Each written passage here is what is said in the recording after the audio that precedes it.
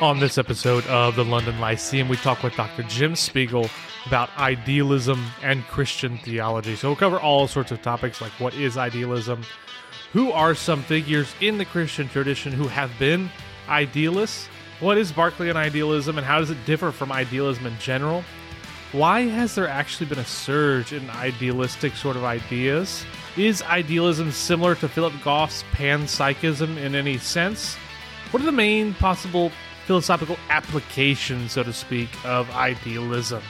And in what sense is an idealist account consistent with traditional theological doctrines such as the incarnation and resurrection? And much, much more. As always, if you have thoughts about the episode or ideas or requests for the show in general, hit us up on Twitter or Facebook or check us out at our website, thelondonlyceum.com. Now for the only analytic, Baptist, and confessional podcast on the planet, we think this one's going to get you thinking. Well, I'd like to welcome all of our listeners to another episode of the London Lyceum. I am one of your hosts, Jordan Stefaniak, and we are a podcast, an online center, institution, trying to be, hopefully one day, that is dedicated to serious thinking for a serious church. And one of the ways we've tried to explain that and what that looks like is to extol a particular set of intellectual virtues. Not all of these make total sense, so let me explain them. So charity, curiosity, critical thinking, cheerful confessionalism. Everybody, I think, gets for the most part what charity means. Sometimes people who are listening to us who are more classically inclined think, oh, curiosity is bad. No, we just mean that in the sense of being interested in other people, interested in their ideas, and being open to reason, as James 3 tells us to. So we try to come with an open hand to all these interviews, whether we agree with a person or not. Sometimes we really agree with somebody, and sometimes we really don't. And that's part of the beauty of the podcast, is to allow people to think well. We want our listeners to think for themselves and not to always tell them what to think. There's a lot of podcasts out there that are trying to tell you this is what you should believe, and we want to help you think and form habits of mind that can help you become a thinker for yourself. So that's some of what we're trying to do here. Today, I'm looking forward to introducing you all to Dr. Jim Spiegel.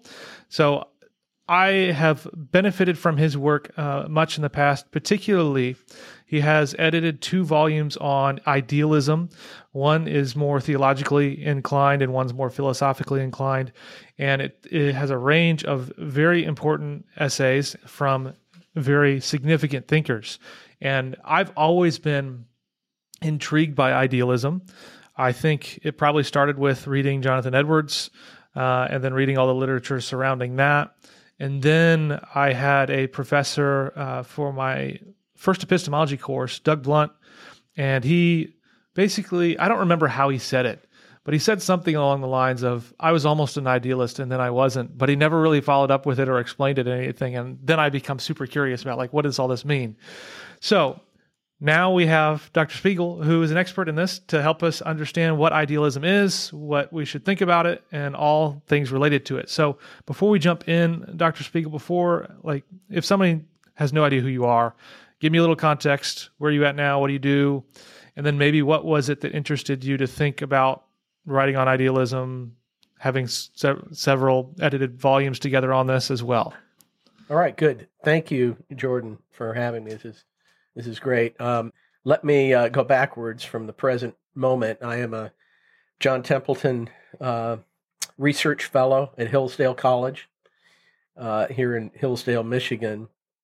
And before that, for a year and a half, I was a head of school at a Christian K through 12 in Bloomington, Indiana, called Lighthouse Christian Academy.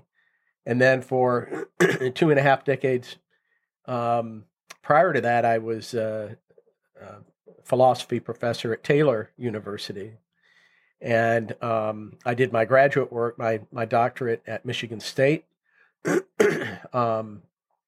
And before that, my master's in philosophy at Southern Mississippi in Hattiesburg. And before that, I did my undergraduate at a little liberal arts college in Jackson, Mississippi called Belhaven College. Now it's Belhaven University. While I was there, I majored in biology.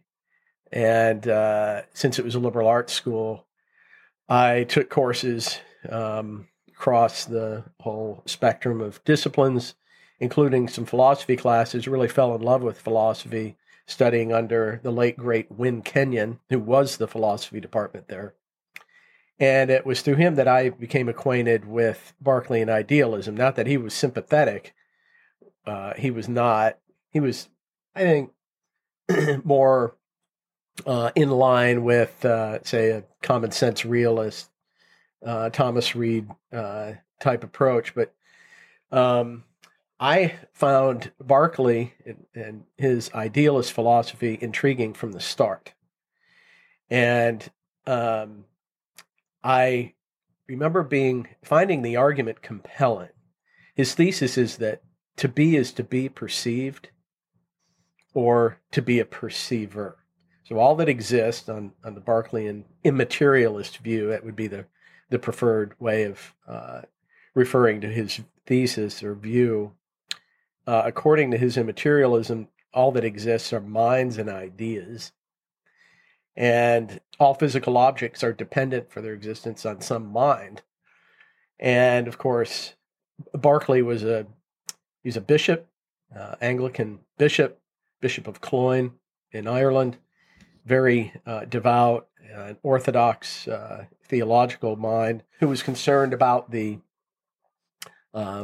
growing agnosticism and skepticism in Europe in the early 18th century when he lived.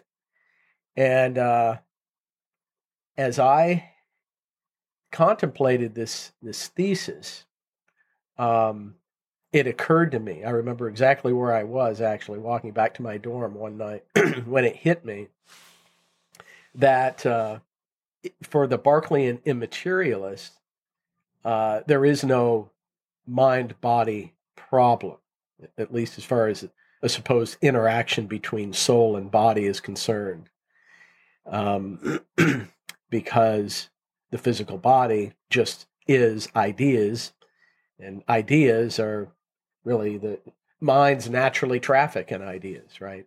And so that was sort of the first moment when I realized, hey, there's some explanatory power here that goes beyond what I'd anticipated. So I looked into it more and more and more, and by the time I was working on my doctorate at Michigan State, I was a convinced Berkeleyan, and I eventually wrote my dissertation on Berkeley's idealism or immaterialism as an apologetic device.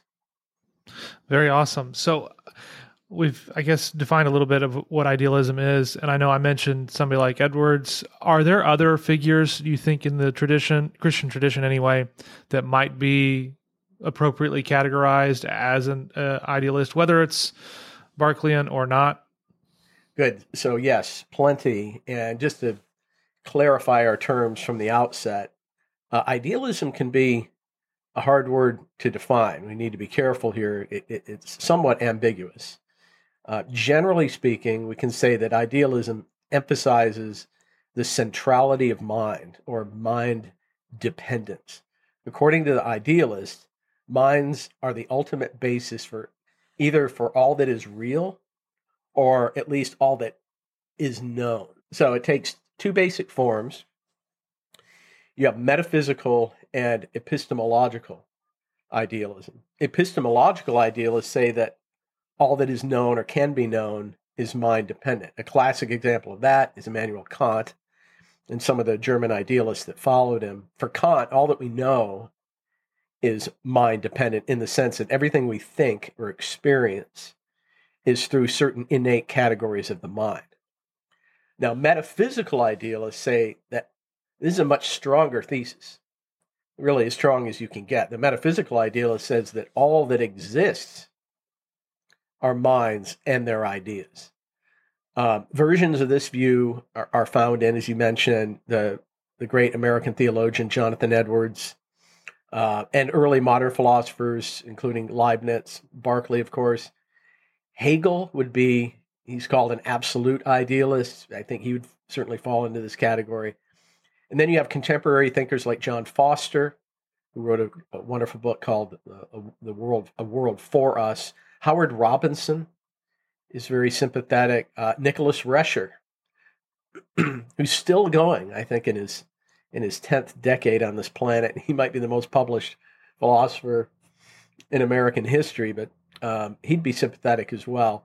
And then you have a number of Christian thinkers, contemporary Christian thinkers, who are at least very friendly to metaphysical idealism, including Doug Blount, whom you mentioned, my good friend, colleague, and co-editor, Steve Cowan, Joshua Ferris, and Mark Hamilton, who also served as co-editors on the first volume of that Bloomsbury Idealism series. And then William Wainwright, Charles Tolliver, Mark Haidt, Keith Ward. There are a lot of them out there with varying degrees of conviction. Yeah. So you've mentioned several names. They seem to be early modern period significantly and later. Would you say, is there versions of idealism that predate this, that we find a large swath of them in patristic or medieval era that we could pick out? I'm not confident enough in my history of theology, particularly in that era, to be able to speak confidently. But you do have, it's interesting, you have someone like Al-Ghazali in the Islamic philosophical tradition in the medieval period, who would very much be on board. But, a lot of these categories don't emerge until later. And so that would be my main reason for hesitance to apply this moniker to, say, one of the patristics. These are just not categories according to which they work. You even have to, even though I think this is a view that's most at home with Scripture, and I've argued for this in an article I published in the late 90s called The Theological Orthodoxy of Berkeley's Immaterialism, because these are concepts that, are not, or categories that are not used in Scripture.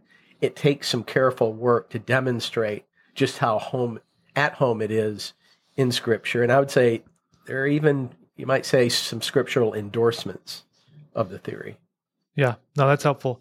I've got lots of questions. One of them that comes to mind is I've seen quite a few people be interested in like Philip Goff's panpsychism sort of stuff, where I guess the thesis would just be that everything has some sort of mental consciousness. In what senses would you say this Berkeleyan idealism might be different from something like that? Good. So actually the two views couldn't be more different in one important sense. According to panpsychism, conscious awareness, some level of awareness, if not thought, just awareness, is pervasive in the universe throughout the physical cosmos, occurring in all physical objects that are sufficiently complex. Well, Berkeley's immaterialism denies that material objects can be conscious at all, because only spirits are conscious. Only spirits or souls or minds, he would use those terms synonymously, can be conscious and perceive and have thoughts. So another question, you sent me an essay in Philosophy Compass, I think it was. I think you mentioned in that one, and maybe it was somewhere else, but that's the one that's coming to my mind anyway, about there being a surge in immaterialism in general. Do you think there's a reason for a surge of interest in this particular outlook? I mean, it seems to me when I read a lot of at least philosophy of mind stuff, there has been a surge in materialism. So what's going on with the surge in immaterialism, and why might that be the case? Yeah, it's a good question. I think there are a variety of factors there, including certain developments in some scientific fields, some of which, have been familiar for several decades, but the more the field, in this case, say physics, advances, the more we understand. The truth of relativity theory, which is something that Berkeley anticipated by a few centuries, which was really appalling to a lot of people in his day. To suggest that space and time are not absolute, right? That was frightening, or just out of bounds for a lot of people. Of course, now we understand that to be the case, and even the idea that time can slow down with velocity and increased mass. So when you consider those things, as well as the perceiver dependence of subatomic quantum phenomena, that too seems to point in this direction. There are a number of contemporary physicists who are seriously proposing that the world just is a sort of hologram. It's a projection of sorts. One physicist has suggested that at least it would be consistent with contemporary thought in this area that maybe the world as we know it really is a kind of matrix projection. Sometimes, usually art imitates reality. Other times, reality imitates art. In this case, anyone who would maintain that, is suggesting that actually that matrix scenario, which we all found entertaining, could be the literal truth. That isn't idealism per se, but if you supplant the central computer or whatever technology it is that is projecting that world with the mind of God, you've basically got Berkeley's thesis. There's certain developments in psychology that actually have been known for now a couple of centuries, but it's significant also in terms of how it confirms the Berkeleyan thesis, something called the heterogeneity of sense perception. Berkeley predicted that if a person who had been blind from birth was able to regain or to gain for the first time their sight, they would not recognize, say, the shapes of objects just by the way they look. He believed that there's a heterogeneity among the senses in that sense, that tangible shape is not necessarily coordinated or associated with visible shape, for example. That's one of the implications of his theory. People balked at that, said, no, that's not right. Somebody gets their sight for the first time. If they've felt, coffee mugs all their life, they could take a look at one, even if they've just been able to see for 5 minutes and know that that's a coffee mug. Well, it happened, I think, in the late 1720s or early 1730s, 2 cases of people who gained their sight who'd never seen before, and they somebody was aware of Berkeley enough to say, hey, let's run this experiment before they learned to see and associate too much and see if they do recognize these objects. And sure enough, they put, say, a coffee mug in a box and chandelier or whatever, different objects in front of them, and say, hey, which one is the coffee mug? And they couldn't do it until they touched it. And then they got they were able to associate the tangible shape with the visual shape. And so that's, again, one of the implications of his theory. He thought that all these things are developed behaviorally. It's kind of conditioning where we learn to associate different qualities or attributes of things through experience. So those are, you might say, kind of scientific developments. But more recently, there have been a number of innovations by scholars, including some of the ones I named, who have demonstrated a number of theoretical and practical benefits of Berkeleyan immaterialism, and including everything from philosophy of mind, dealing with the or dissolving the mind-body problem, or at least making it much more easy to understand how we can be both body and mind without an interaction problem. Philosophy of science, theological aesthetics, even spiritual formation. So it's, I think, a case where you have a slow, you say surge or trend of increasing interest because people are becoming more aware of the theoretical and practical benefits of the theory. Yeah, which is a nice segue for me to be able to ask more about those benefits that come from an immaterialist or a Berkeleyan idealistic account. You could talk about whatever philosophical applications these might have or theological applications in your mind. I think you early on mentioned like the mind-body problem and how this had a lot of explanatory power for that. I don't know if you want to unpack that or something else, but I'd be curious in your mind, what are the several like biggest benefits or payoffs?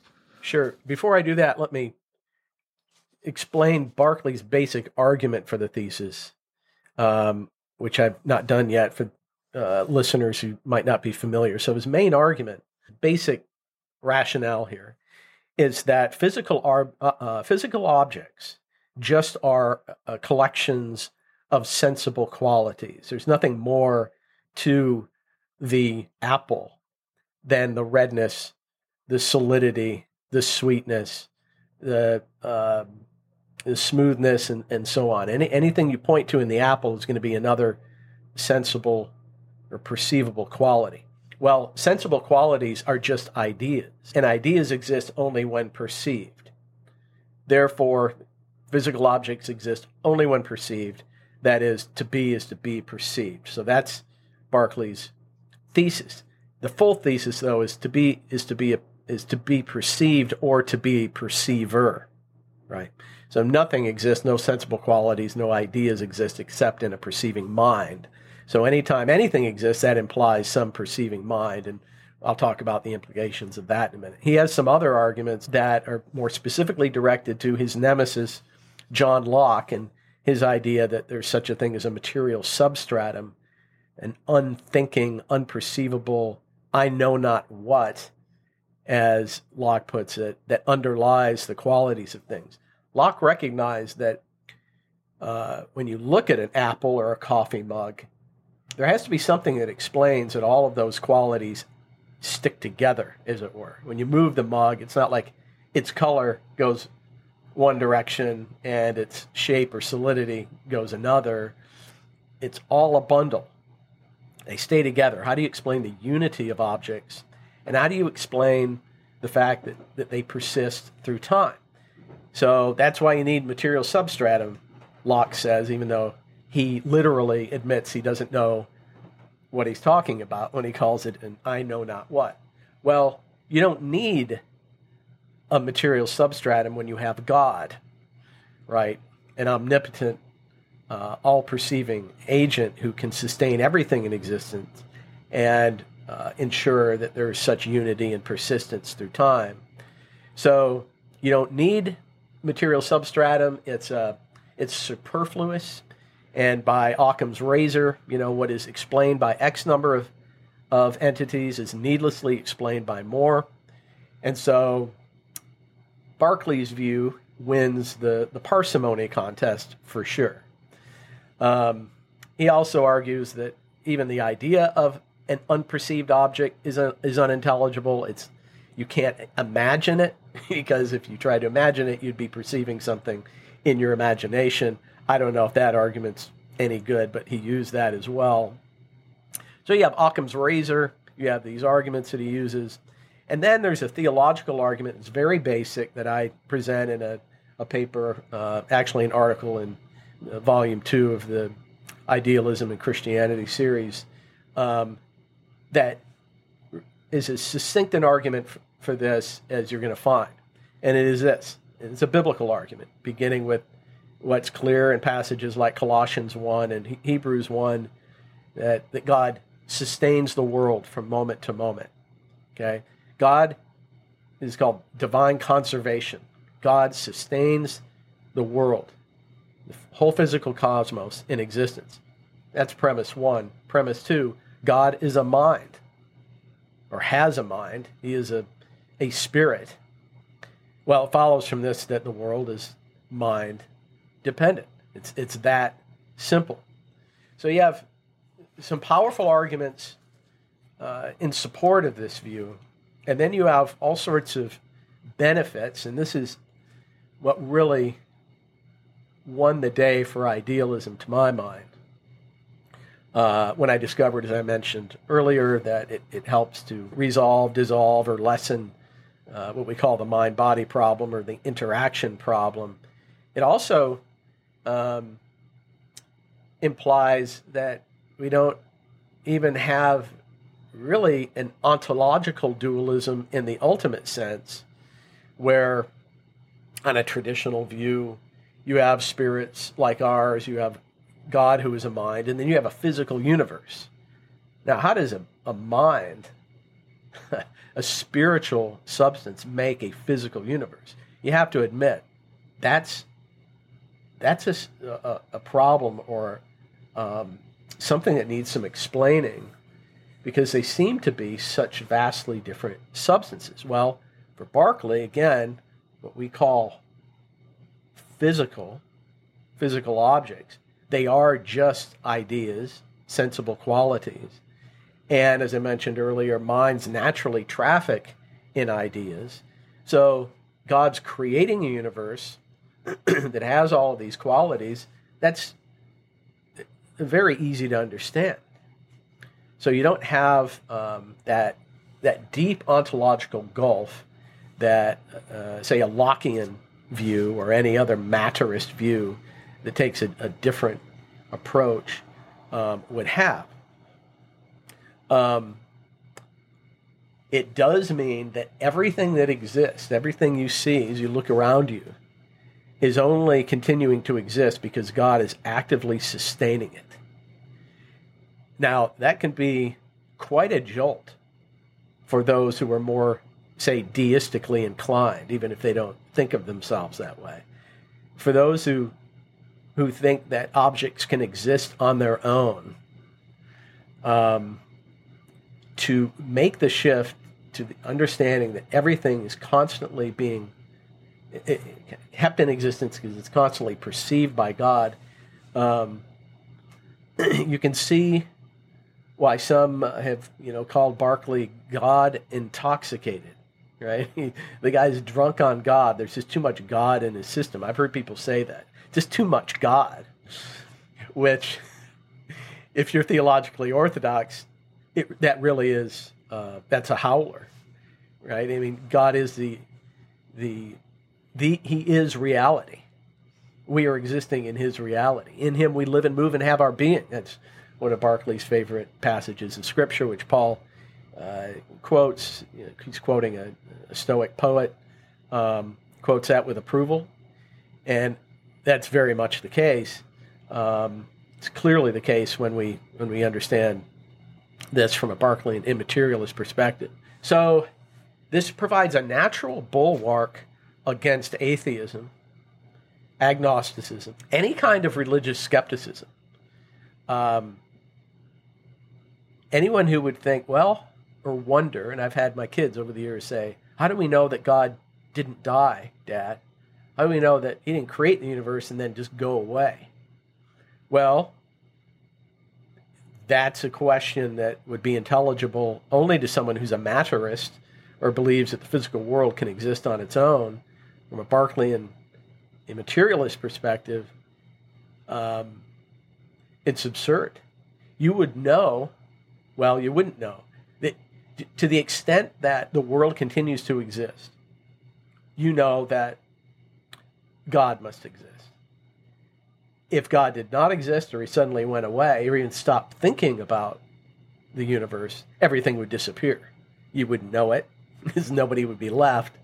But this is why it really is a boon to faith, the immaterialist perspective. A couple more points. One, and I can talk extensively about each of these. If you want me to elaborate, I can. But it also solves this pesky problem of induction in science. How can we be confident that the future will resemble the past? Well, these natural regularities that we call laws of nature, these are just divine decrees, right? This is a way of summarizing God's consistent providential working in the universe. So we can trust induction just to the extent that we can trust God. And that is the ultimate reasonable trust right there. He makes exceptions only in the case of miracles, which are for our benefit anyway. So I've published an article on that, Science and Christian Belief, back in the late 90s. Published an article I wrote called Berkeley's Anticipatory Response to Hume in his problem of induction. It reinforces belief in miracles. Really, miracles are no more difficult for God than his sustaining and governing the universe according to the usual regularities. And it enhances our personal sense of the presence of God, which would be quite bothersome if you have a guilty conscience, right? But for those who are wholly committed to that all-perceiving, all-sustaining mind, this is very comforting. Literally everywhere you look, in every experience you have, you're coming into contact with the ideas of God that he is actively supporting from moment to moment. And so all that implies, finally, a very aesthetic outlook on the world, that the cosmos is divine artwork, and we're witnessing it. We are players on the stage. That Shakespearean character was exactly right.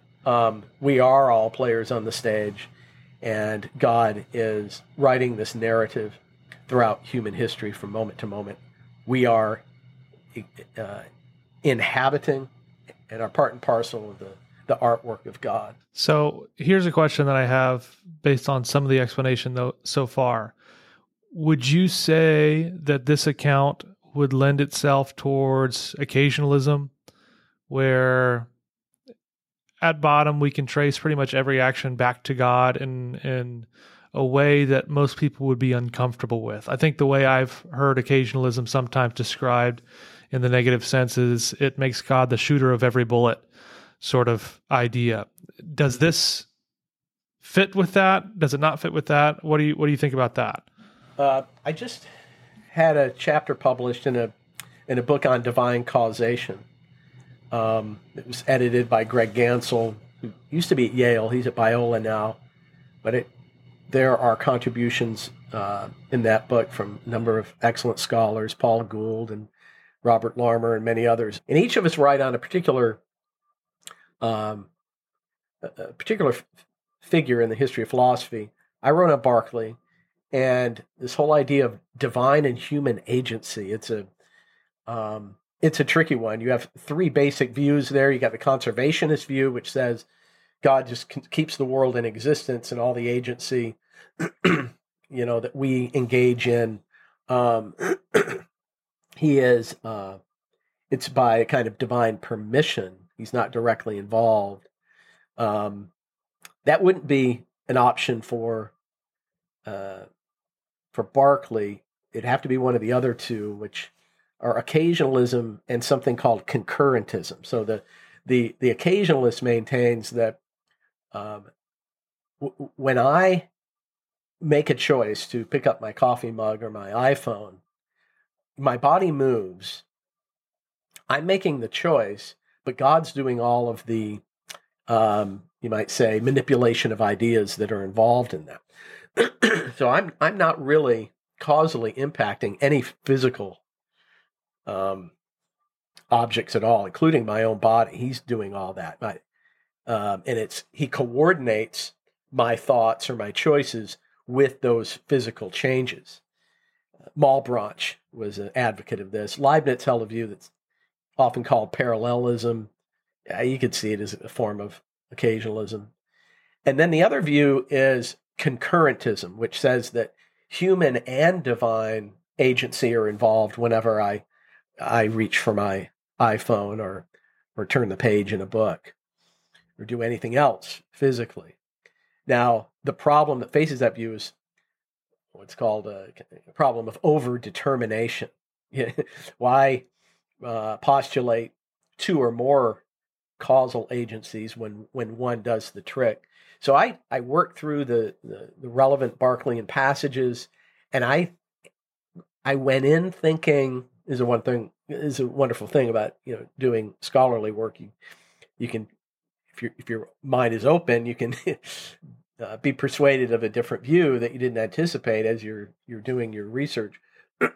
I went in thinking, yeah, he's a straightforward occasionalist, and I came out thinking, actually, even though Berkeley himself seems a little bit ambiguous on this point, I think he's more likely to be a concurrentist. But if you want to check that out, you can read my article. But that's a tough one. I would say that for the Berkeleyan idealist or immaterialist, both of those views are open to you. Okay. But conservationism is not. Yeah, no, that makes sense, and that's useful context. So another question I have, I don't know why it is the case, but I seem to see quite frequently idealism dismissed on theological orthodox grounds. Oh, that can't be consistent with X doctrine. Take the incarnation or take the resurrection of the body. So maybe you can help me understand, how does idealism understand basic things like that? And why do you think it's actually helpful and not harmful to those doctrines? Okay, good. So I sometimes respond to the question, is immaterialism consistent with theological doctrines like the incarnation, the resurrection, with a question? And that is, how does a Lockean idea or concept of material substratum and unthinking, unperceivable substance underlying qualities of things, how does that help us to understand those doctrines? It doesn't. The Berkeleyan doesn't deny anything except Locke's strange concept of material substratum. But once that is denied, the mind dependence of the physical world follows. But that is what I think Scripture invites us to affirm anyway, that the entire cosmos is completely dependent on the mind of God. Now, I've addressed, in terms of consistency with ecumenical creeds and Protestant confessions of faith, I've addressed that, and just the whole question of how biblical is this in an article that I mentioned earlier on the theological orthodoxy of Berkeley's immaterialism, which is reprinted in the second Bloomsbury volume.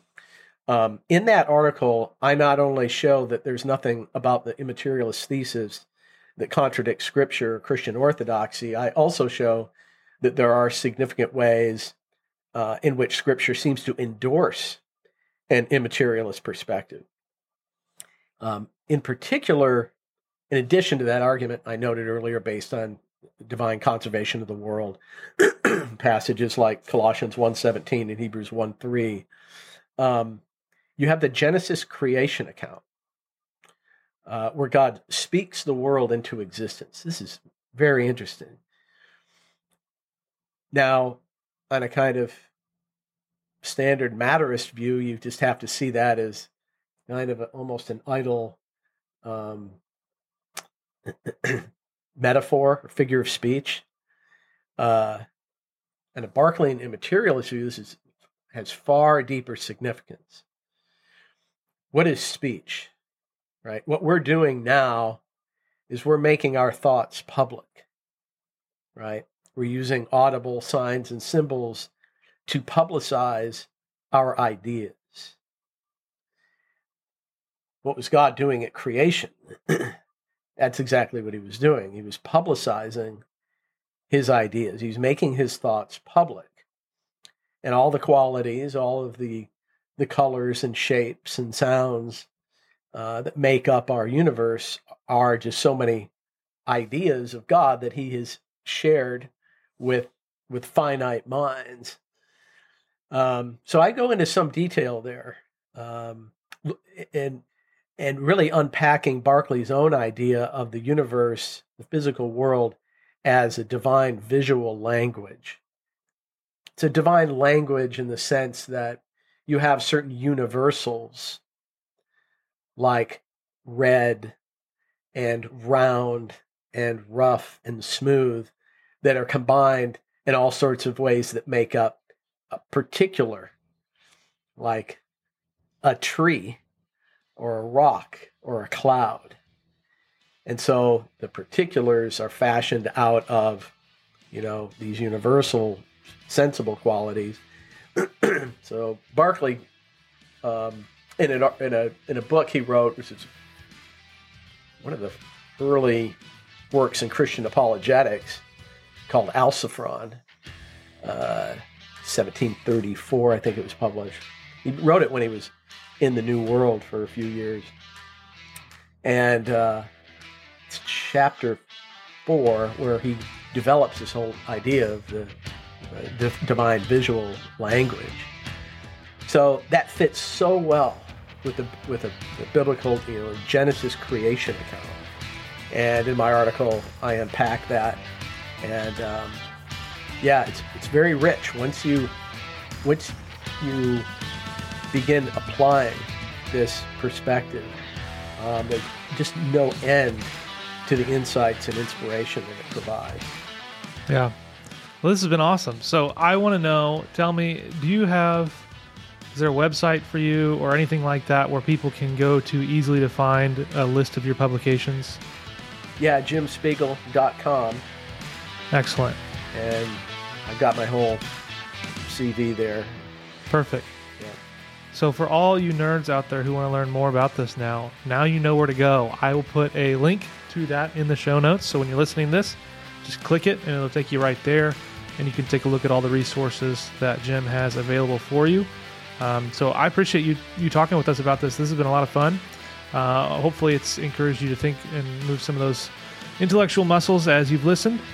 We appreciate you all for tuning in to the only analytic Baptist and conventional podcast on the planet.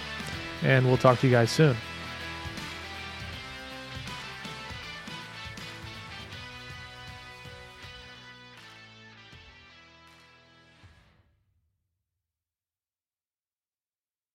When you visit Arizona, time is measured in moments, not minutes. Like the moment you see the Grand Canyon for the first time.